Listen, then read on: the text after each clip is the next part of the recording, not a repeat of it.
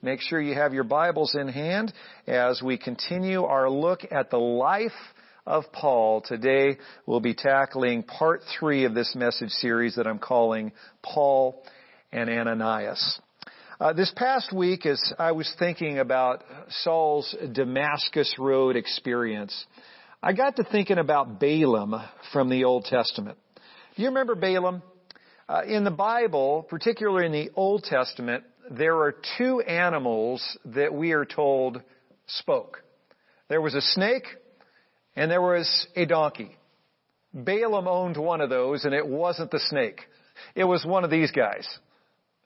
And so Balaam's talking donkey, many of you may remember the story. It's told in Numbers chapter 22.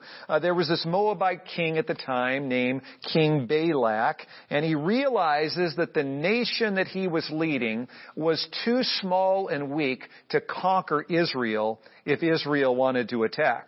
And so what King Balak does is he goes and hires a prophet by the name of Balaam. He was a pagan prophet, but Balak hired Balaam to come and curse the nation of Israel so that his own nation would stand a chance against them in a war. And so you may remember what happens. Balaam goes to God in prayer and says, well, what do you want me to do? Should I curse this nation Israel? And God says, no. I want you to go with King Balak's messengers, but only do what I tell you to do. Well, you may remember what happens next. Balaam gets on his little donkey the next morning, and he's heading off to meet up with King Balak, and all of a sudden, God thwarts his plans. It says an angel of the Lord, who we believe was most likely Jesus Christ himself, stands in front of Balaam and his donkey on the road that he was traveling. And that donkey sees that angel of the Lord, but Balaam doesn't. And so the donkey does everything in its power to scurry away from that angel, because that angel was bearing a sword. If it was Jesus, Jesus himself was bearing the sword of judgment. And so that little donkey is scared to death, but Balaam can't see Jesus in front of him, so he starts beating his donkey with a stick. And he does this 3 times. His donkey eventually collapses underneath him. And one of the craziest things in the Old Testament starts to happen. The donkey starts talking to his master Balaam. And the donkey says, why are you beating me? Why are you beating me? It says in Numbers 22:26, the Lord opened the donkey's mouth, and she said to Balaam, what have I done to you to make you beat me these 3 times? So the only thing crazier than a donkey talking is the donkey's owner talking back. And that's exactly what happens here. Balaam starts talking back with his donkey. He's so crazed, upset, and angry, he doesn't even stop to think, wait a minute, this is kind of weird, my donkey's talking. He starts arguing with his donkey, and then in verse 22 it says, actually verse 32, the angel opens, or Jesus himself opens Balaam's eyes. He sees the Lord with the sword drawn for the first time. And in verse 32, Jesus speaks and says, why have you beaten your donkey these 3 times? I have come here to oppose you because your path is a reckless one before me. I want you to consider the striking similarities between Balaam and Saul. For starters, at the time they encountered Jesus Christ, both were riding either a donkey or a horse. Both men were riding down the road on that donkey or horse, but that's not all. On the road to Moab, Balaam was dead set on persecuting God's people by cursing Israel. Similarly, on the road to Damascus, Saul was dead set on persecuting God's people by arresting Christians. And so I want to share this insight with you. Both men were going somewhere God didn't want them to go, to do something God didn't want them to do, with motives God didn't want them to have. And God gave both men a very clear message. Your path is a reckless one before me. I want you to internalize those words as we dive into this message today. Your path is a reckless one before me. As we saw last Sunday on the road to Damascus, Saul of Tarsus was given this huge wake-up call. It was really a watershed moment in Saul's life as Jesus Christ appeared to him in resurrected form. Jesus knocked him off his high horse literally as he appeared to him in a blinding light, and he asked Saul point blank in Acts 9 verse 4, "Saul, Saul, why do you persecute me?" For months, Saul had been running around Jerusalem, barging into synagogues and barging into people's personal homes, arresting Christian men and women. Some he would throw in jail. Others he would whip to the point of being bloody and bruised. Others he would cast his vote against so that they could be killed by a mob.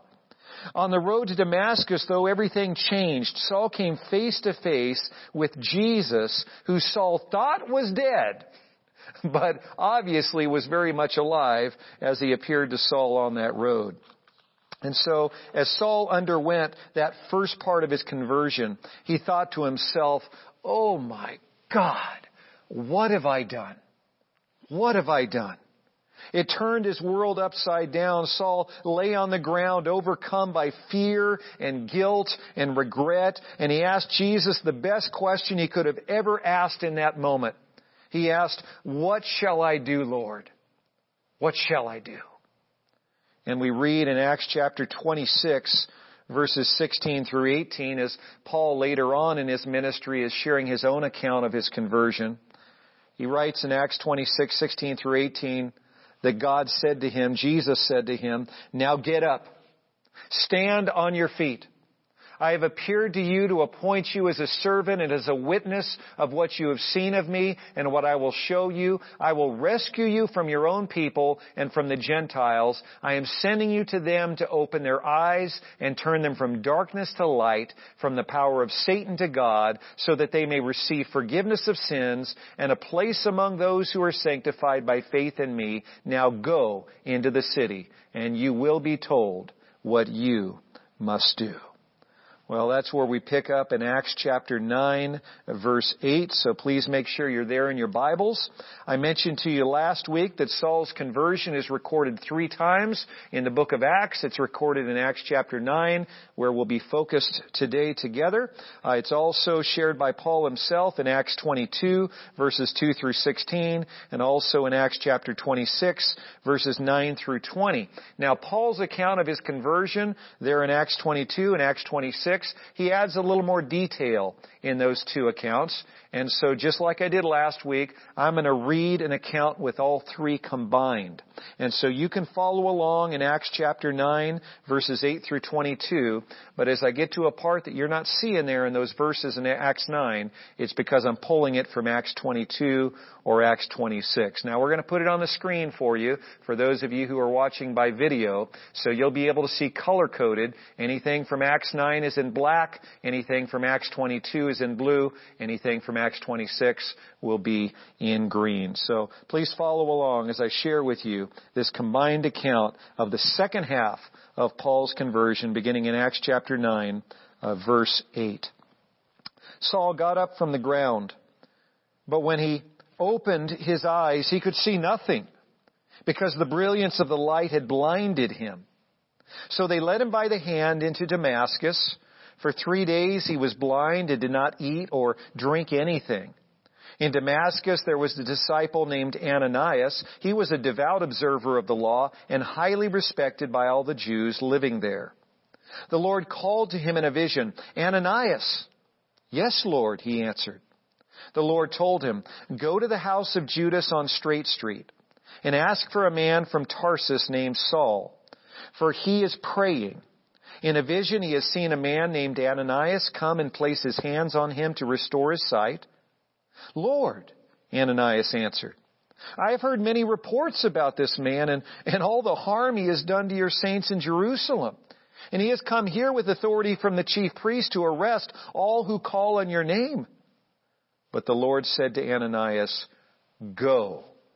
This man is my chosen instrument to carry my name before the Gentiles and their kings and before the people of Israel. I will show him how much he must suffer for my name."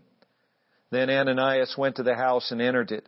He stood beside Saul, placed his hands on him and said, "Brother Saul, the Lord Jesus, who appeared to you on the road as you were coming here, has sent me so that you may see again and be filled with the Holy Spirit. Brother Saul, receive your sight." Immediately, something like scales fell from Saul's eyes, and he could see again.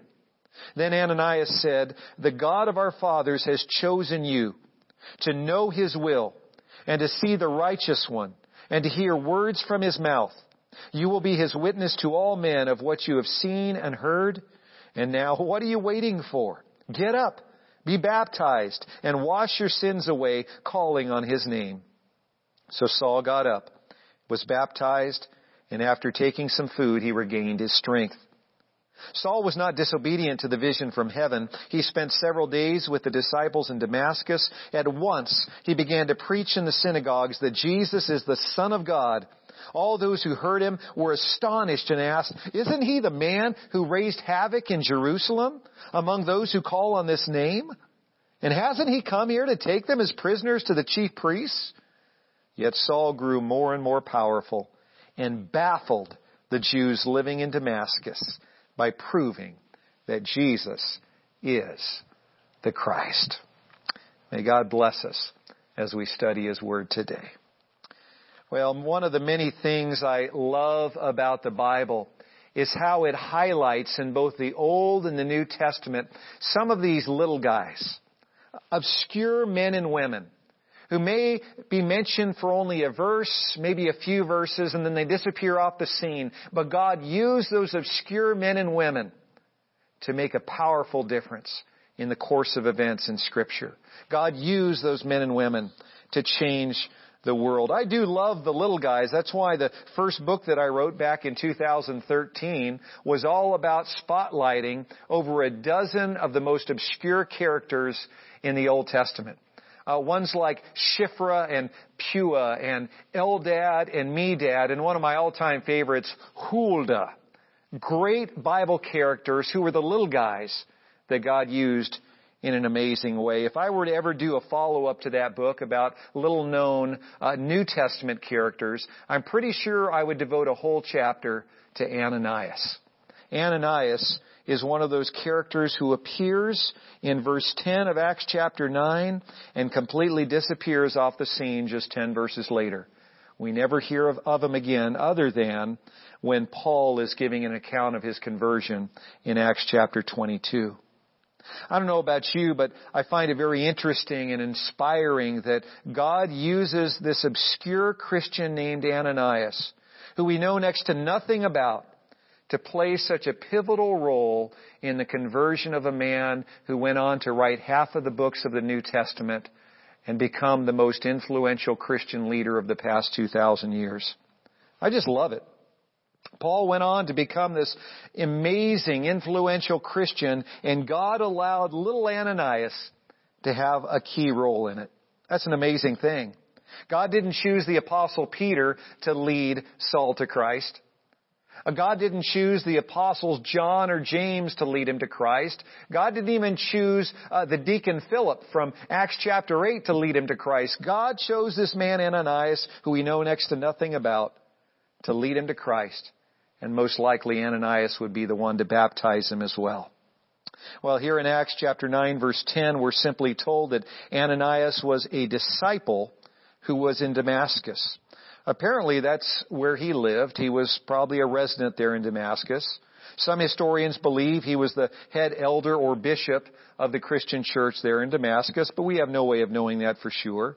Paul gives us a little bit more detail about Ananias in his conversion account. Over in Acts 22 verse 12, Paul says this. He says, Ananias was a devout observer of the law and highly respected by all the Jews living there in Damascus. So that's all we know about him. He was a devoted Jewish Christian. He obeyed God's Old Testament laws. He didn't just talk the talk, but he walked the walk, which earned him the respect of the Jews in town. But he was first and foremost a disciple. First and foremost, he was a believer and follower of Jesus Christ. 3 days after Jesus Christ appeared to Saul on the Damascus road, Jesus appeared to Ananias in a vision. We don't know exactly what a vision looked like in Bible times, but it was most likely like a dream, but Ananias was awake. And so think of it like a dream, but you're still awake at the time when you have it. Well, in verses 10 through 12, Jesus calls out to Ananias in this vision. He calls out, "Ananias, go to the house of Judas on Straight Street.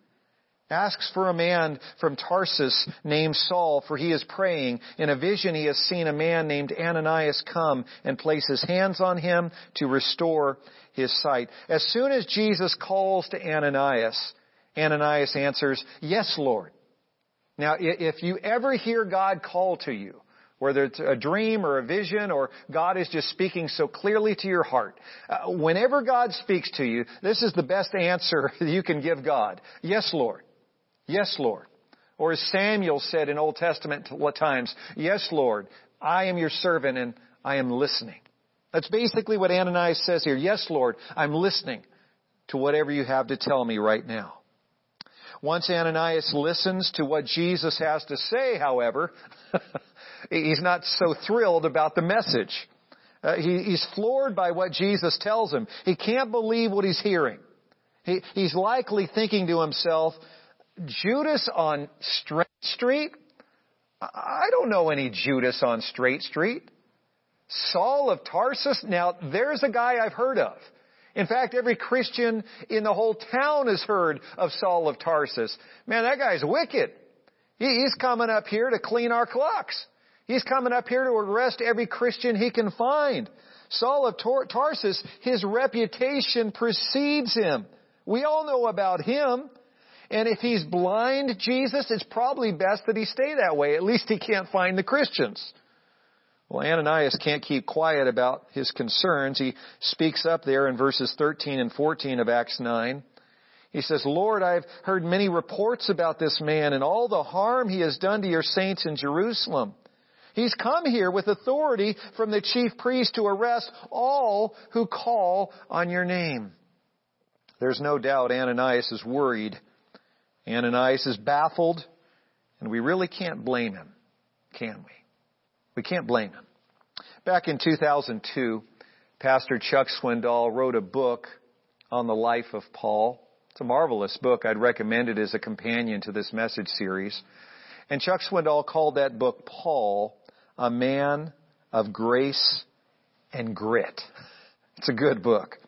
And in chapter 3, as he's talking about Ananias, he gives us this great analogy. Chuck Swindoll writes, "Let's pretend it's 1940. You have moved to the outskirts of Vienna, Austria. The Nazis have occupied the beloved city you once called home. Now the entire country has fallen under Nazi occupation. You are Jewish. Most of your relatives have vanished, arrested secretly in the night, in the cover of darkness by armed soldiers. The night before your planned escape, you've awakened by a strange presence in your bedroom. Rubbing your eyes, you apprehensively sit up in bed and try to focus your thoughts. Am I dreaming? Fear grips you, but then out of the darkness comes a voice saying, 'Arise. Go to a street named Wickenburg, just to the west of the University of Vienna. There you will find a home owned by Franz Kaiser. When you enter there, you'll find a man from Braunau, Upper Austria. His name is Adolf Hitler. I have appeared to him, and he is now praying. He is blind, and I've revealed myself to him. Go and touch him, and he will regain his sight, and he will save your people.'" Wow. Here's the million-dollar question. How would you respond? What would you do? What would you do? Can you understand a little bit better how baffled Ananias must have been? How confused he must have been by these marching orders that Jesus Christ had just given him in that vision? Certainly he was thinking, "Yes, Lord, I believe you can change and soften any hard heart. I believe you can open any closed mind. But Saul of Tarsus? Saul of Tarsus, really? Are you joking with me, God? You can't be serious. Do you know this guy? Do you know what he's been doing? Do you know what he plans on doing? Certainly you have the wrong guy in mind. Ananias is shocked, and he's scared, and he's confused. In that moment, what God is asking him to do doesn't make any sense. Sounds crazy to him.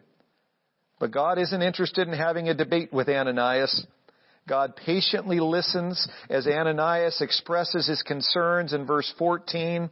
But in verse 15, God responds by simply saying, "Go. Go, Ananias. This man, Saul of Tarsus, is my chosen instrument to carry my name before the Gentiles and their kings and before the people of Israel, and I will show him how much he must suffer for my name." Jesus Christ, in essence, is saying, Ananias, you don't have to understand my perfect plan, but you do need to obey it. I need someone who can effectively share Jesus with both Jews and Gentiles. I need someone who can effectively share Jesus in synagogues and in king's palaces.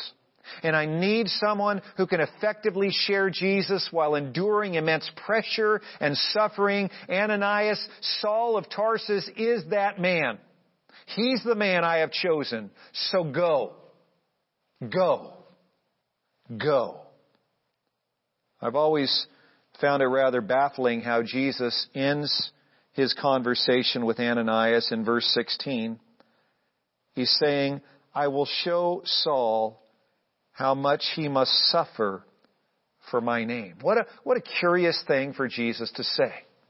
I will show him how much he must suffer for my name. That's really just kind of puzzled me over the years. But think about it. Years later in Philippians chapter 3, verse 10, this is what Paul himself would say. He would write, I want to know Christ and the power of his resurrection and the fellowship of what?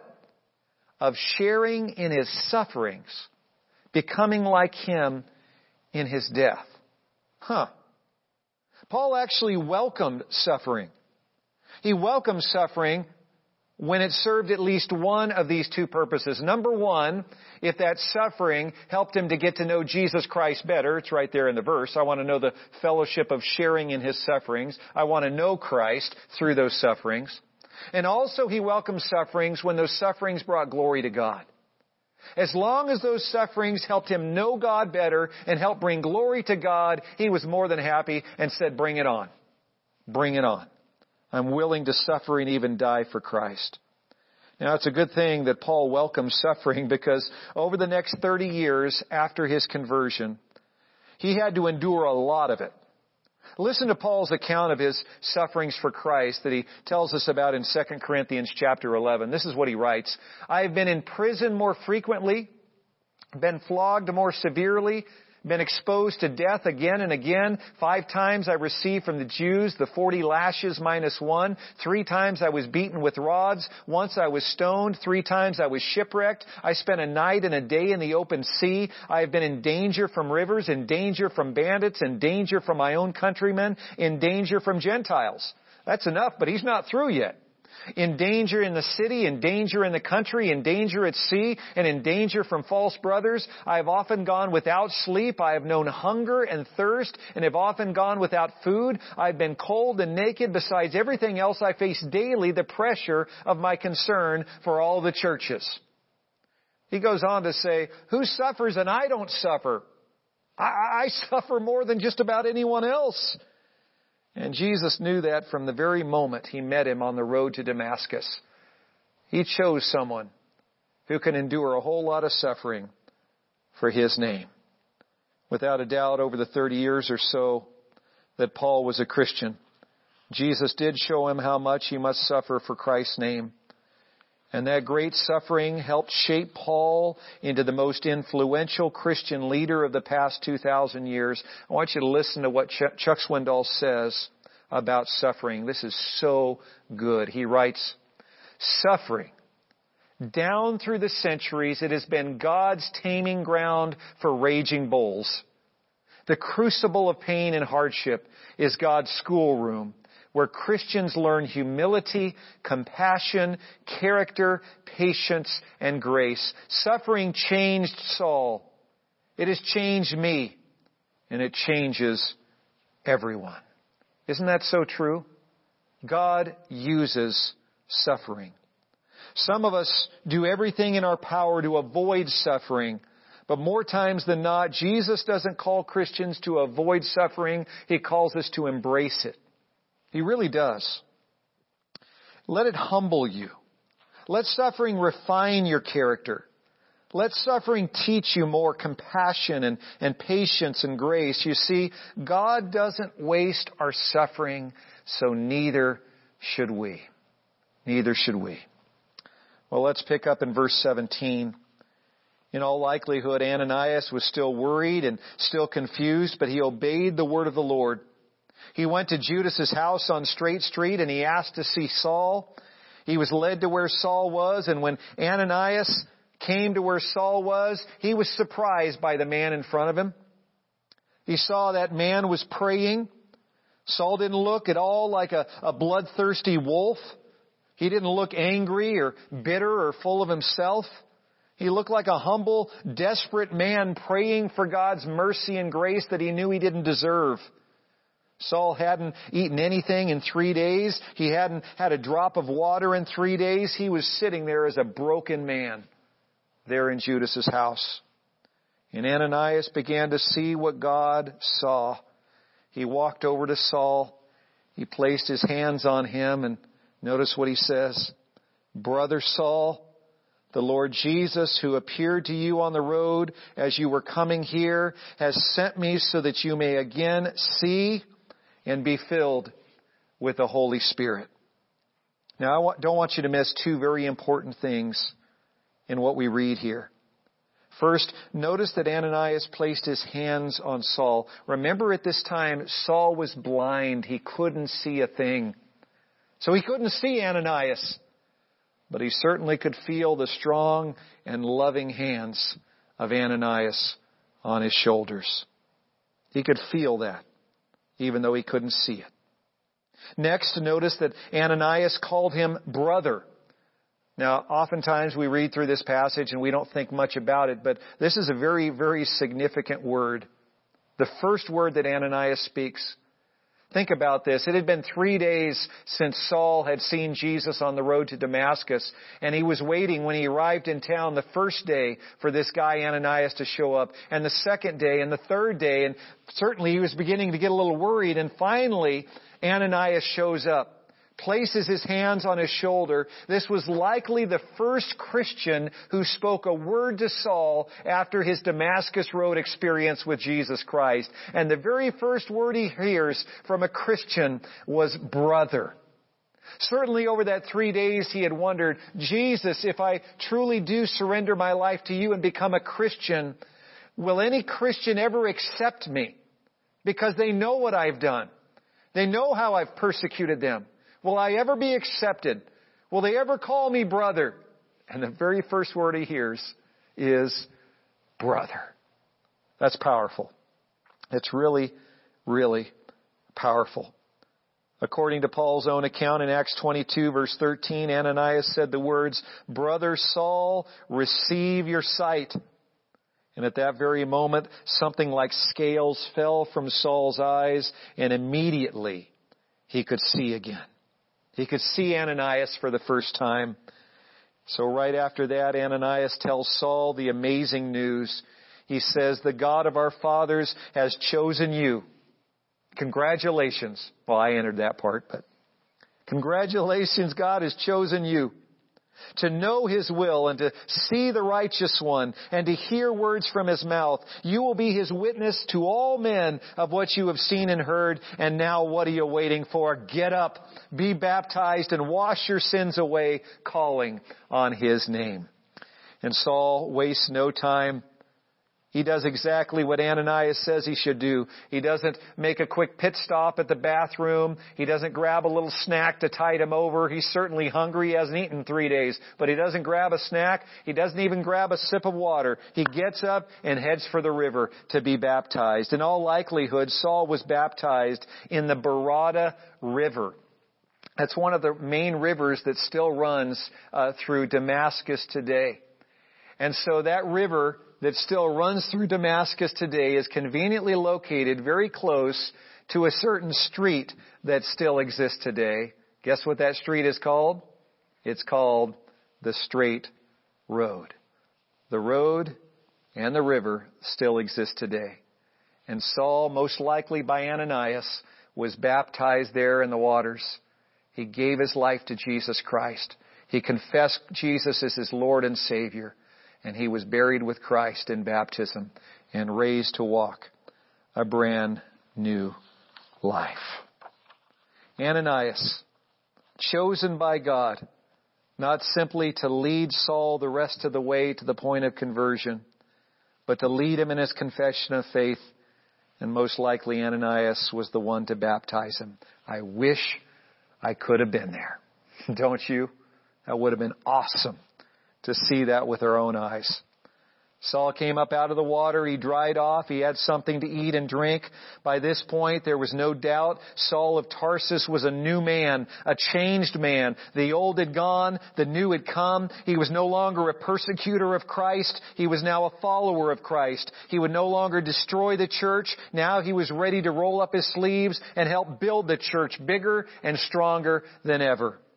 In Acts 26 verse 19, Paul says plainly, I was not disobedient to the vision from heaven. He paid attention to what Jesus had said to him on the Damascus road, and he carried that with him every day of his life from that point forward. He was not disobedient.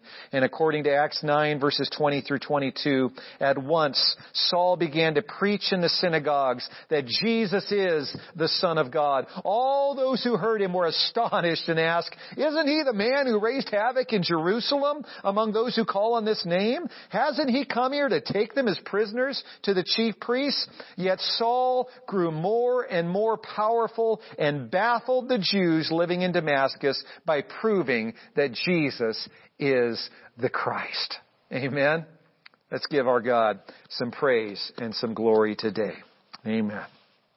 In His mercy and grace, Jesus had not only transformed a wolf into a sheep, He had transformed a wolf into a shepherd. Only God can do that. Only God can do that. Well, I want to share with you in closing 4 very important life lessons. I wish I had more time to spend on each of these. I don't have a lot of time, so I'll just touch on them briefly, but please write these down. These are so important. Life lesson number 1. At times, even if you are a Christian, Jesus Christ will say the same thing to you that He said to both Balaam and Saul. Your path is a reckless one before me, and you need to repent. Your path is a reckless one before me, and you need to repent. I want you to ask yourself a question and answer it honestly.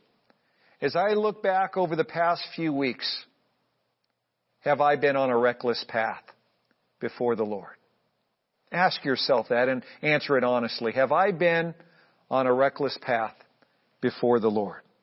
If so, Jesus Christ is confronting you today, just as He confronted Balaam and just as He confronted Saul. He is confronting you. He is asking you today, why have you been calling a friend to spread gossip? Why have you been thinking about visiting that skanky website? Why have you, a married Christian woman, been texting your ex-boyfriend? Why are you planning to cheat on your income taxes? Why am I an afterthought in your life? Your priorities are more like those of an atheist than they are like those of a Christian. Jesus confronts us, speaking to our hearts, and He says, stop. Just stop. Your path is a reckless one before me. Whatever your specifics are, if you look back over your life in the past few weeks or the past few months and you realize you have been on a reckless path, Just like with Balaam and just like with Saul, Jesus is calling you to repent from that sin today. Stop your reckless path and get on the path of Jesus Christ. I like what happens here with Ananias. Ananias in chapter 15 of, well, let me hold that thought. Let me give you lesson number 2 first. Lesson number 2. Jesus chose Saul long before Saul chose Jesus. Similarly, Jesus chose you long before you chose Jesus. So take it to heart. You have been chosen by the King of Kings and the Lord of Lords. Amen? You have been chosen by the King of Kings and the Lord of Lords. Over in John chapter 15, verse 16, we find this powerful verse from Jesus. He says, "You did not choose me, but I chose you. And I appointed you to go and bear fruit, fruit that will last." I love how Jesus said to Ananias in verse 15 of Acts chapter 9, He said, "Saul is my chosen instrument." In other words, Ananias, it doesn't matter if you think he's the wrong guy for the job. I chose him. He's my chosen instrument. Think about that, Christian. God chose you before you ever chose Him. He chose you. What an honor and privilege. You need to live out that calling. And that leads us to lesson number 3. The vast majority of us are called to be Ananiases, not Sauls. Without fame or fortune, God calls us in our obscurity to do precisely what He asks us to do when He asks us to do it. You and I need to accept and live out our calling. I love how Chuck Swindoll puts it. He says it this way: "A rare few in God's family enjoy fame and renown, position and influence. The great majority, however, are the Ananiases of the world, the errand runners, if you will, doing precisely what God has asked them to do in precisely the place He has called them to go. They keep the body functioning in good health. None will ever know until eternity dawns the enormity of their investment in the cause of Christ." Do not be ashamed if God has called you to be an Ananias. Be proud of that. And you, in your obscurity, even though millions of people will never know your name, and churches around the nation will never know about you, you do exactly what God has called you to do, exactly where He has put you to do it. And in that relative obscurity, God will use you to change the world, just like He used Ananias in a very unique and special way in a brief moment to set the stage for Saul to write half the books of the New Testament.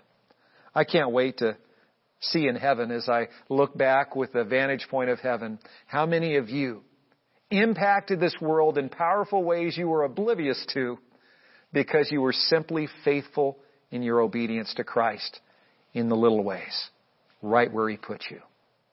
Finally, lesson number 4. Jesus Christ is full of surprises.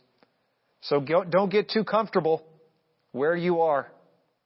Don't get too comfortable where you are physically, emotionally, spiritually, or geographically. God has a way of shaking up your plans to stretch you and move you into deeper levels of trust and obedience. And with these 4 life lessons in mind, I'd like to lead you in a prayer.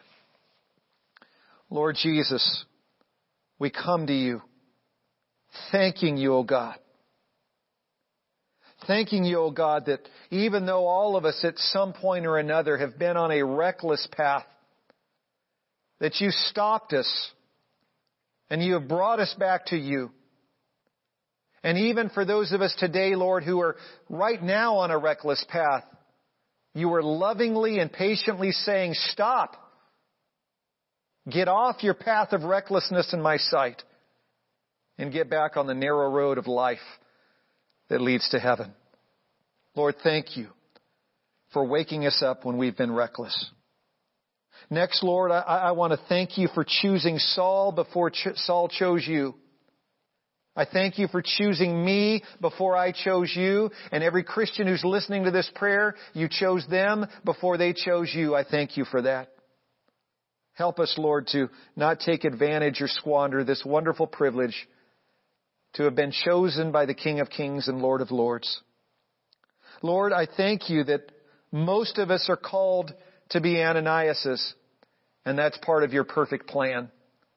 Help us not to squander our time hoping to be a Saul, that everyone knows our name and every Christian listens to us and we bring millions of people to Christ single-handedly. Lord, help us to be content as Ananias is right where you've placed us.